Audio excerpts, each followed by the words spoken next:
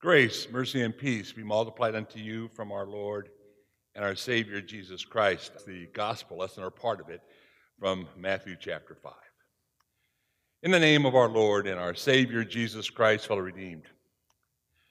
What color of light do you like? Now, if we were still in the Christmas season, I might hear a lot of greens and reds or whites or blues. But what color of white do you like best? If you go to Home Depot or Lowe's, you might say the daylight, or soft white, or bright white. Or do you like fluorescent or incandescent? Not all lights look the same. Fluorescent lights tend to be a little harsher, and LEDs look a little bluish. And some lights some bulbs you can't even get legally anymore because the government says that they're not efficient enough. I hope God doesn't run an efficiency test on us. That thought occurred to me again when I read that in our gospel lesson today, the words of Jesus to his disciples, "You are the light of the world." How much light have we shined lately compared to the energy that God has invested to us? While the question may cause us all, including me, to squirm a little, God's word today is really good news for us. It doesn't say that we should be light, or we must shine brighter, or God will replace us. It helps us to see who we are as we follow Jesus also brightens up the world. Jesus had described how blessed are those who have faith in him. And now he talks how bright we are. And when God created the world, his first commandment was, "Let there be light." And 3 days later, he created the sun, the moon, the stars to provide the light by day and by night. God is turning the lights on anew in Jesus. The sun and the moon are still doing their jobs. It was wonderful last night after the service. I went out and that bright moon was shining in a clear sky, remembering about his light. But there's a job that they cannot do. When a person is going the wrong way in his life, we say about her or him, "I hope they will see the light." They might be in the darkness in the middle of the day. Or if a room is dark, there are several ways into which we bring that light into that room. We can open the shades or the curtains if it's daylight out, or we can flip a switch and let the electricity light the room. Or in a storm, we can light a candle, letting the match do the job. Or we can carry a flashlight or a lantern.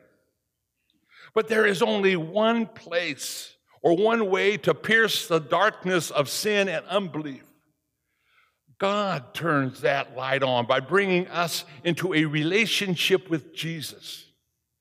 Jesus is that light of the world, and that light scatters and shatters the darkness. And when Jesus said to his disciples, "Follow me," his word turned on the lights for them, and they were changed. And Jesus changes us. In baptism, he has taken away that kingdom of darkness, and we are made the followers of Jesus who are the light of the world, who is the light of the world. Paul tells the congregation in Ephesus, "For at one time you were in darkness, but now you are the light in the Lord. Walk as children of light." But light can be painful. Maybe you've been awakened from dead sleep by someone turning on the light. It hurts, turn it off, we might say. But how many of those reacted to Jesus when they heard him speak about how sin loves darkness? Do you know how many crimes committed in darkness? It doesn't happen in broad daylight, but at night or in the shadows. The mayor of Indianapolis some time ago, a few years ago, part of his platform was to put an anti-crime platform into the city, and he installed or had the city install 4,000 new streetlights to push down the crime out of the neighborhoods. As good as that plan may be, Jesus had a different plan to drive out darkness. Remarkably, to turn on the lights for us meant that that light of the world, would be snuffed out like a candle. He came to his own, John says, but his own received him not. And the powers of this dark world sought to snuff him out. On Good Friday, it looked as though they had succeeded with their plan. His lifeless body was laid into the tomb, that cold, dark tomb. And there was no windows in that tomb, for the eyes of the dead cannot see light. But in the bright light of Easter, Jesus threw open those doors of the grave and death. He opened wide the doors and the windows of our graves, promising that we will live even though we die. We will dwell with him in eternal light forever. But forever may be a long time from now. And forever is not the focus for Jesus on this particular day. Light living means living now in the light of Jesus. Light living means living out on what we really are, forgiven children of God. And our light, or our lives, are designed to have a tremendous impact in the world. And that's what it is right here at Ascension, in our little piece of the world. We can have an impact if we are the lights that God wants us to be. There was a book entitled Seven Men, and it identified men who had a remarkable impact on the world. One of them was George Washington, the other one was Jackie Robinson, and I know a number of others that was in the book. The common inspiration for all of them is not often told. They did what they did. It was because of their faith in Jesus. Faith changes lives, and it changed their world. Followers of Jesus do not believe differently than others, but not just differently than others, but we live differently. Truth is that we cannot distinguish from unbelievers. If we can't distinguish between unbelievers, or either they're becoming more like us, or we're behaving more like them, it's the latter. There's much wrong with us and them. So let your light so shine before men that they may see your good works, Jesus says. Following Jesus is more than just a personal enlightenment with him. Shades in a window are good for privacy, but don't draw down the shades of your faith as you live throughout the week. A covered lamp is a waste of light, and so is a concealed faith. After all, you are the light of the world. That's a blessing, and it's a responsibility. Following Jesus is not just for our personal benefit. It calls us to be a hope to the world. It's easy for us to find fault with society. Yeah, I turned that TV on, and I said, I should turn it off. I'm depressed. But you know, it's a common complaint to all of us. It goes from bad to worse, and evil seems to be spreading everywhere. And you know, Jesus, no doubt, could see that in his time.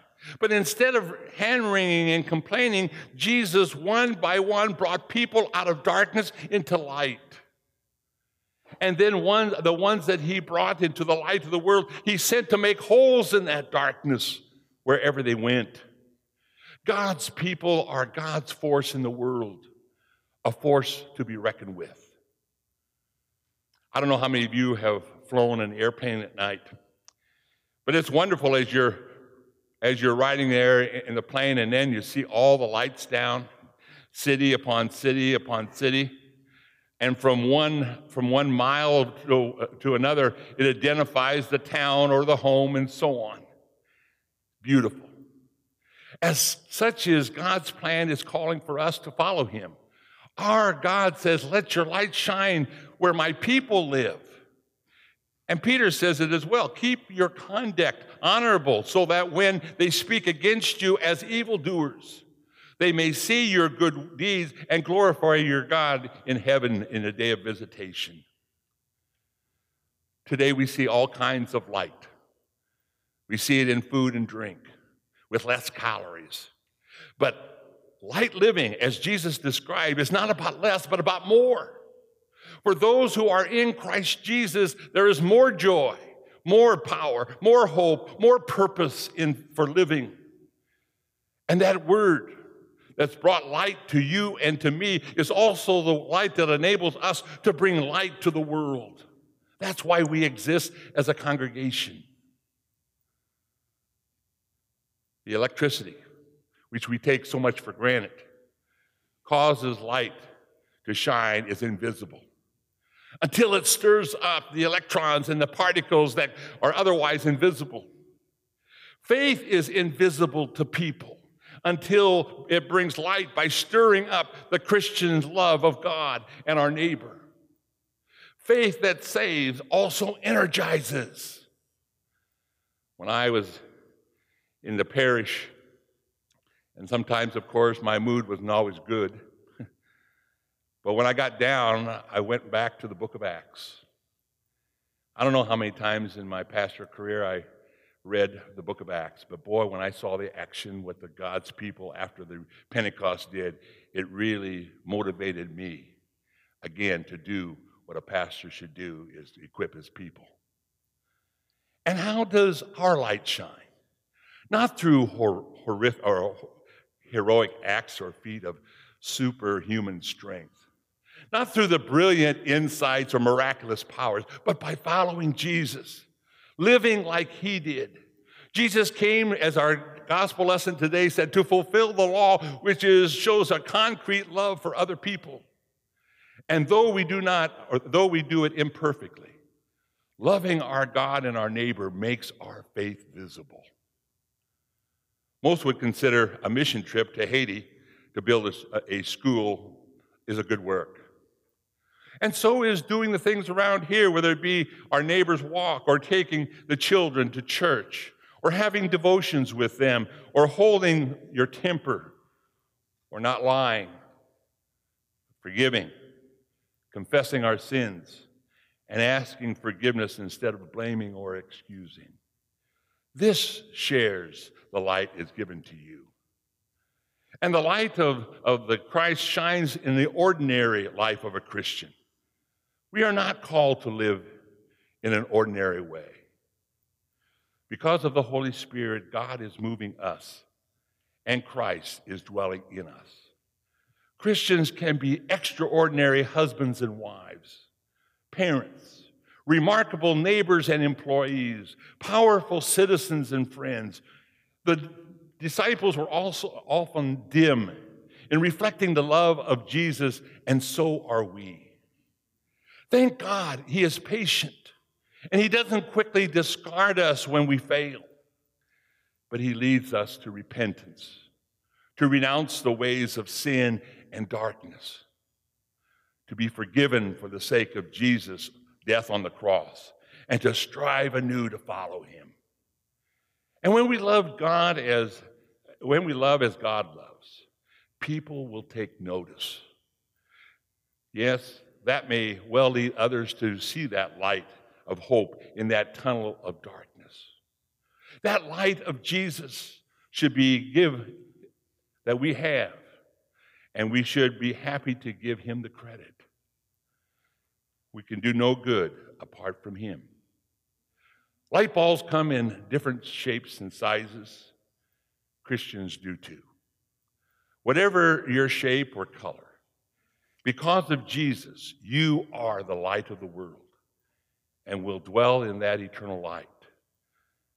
May someone this week, or perhaps today, see the light of Jesus in your light living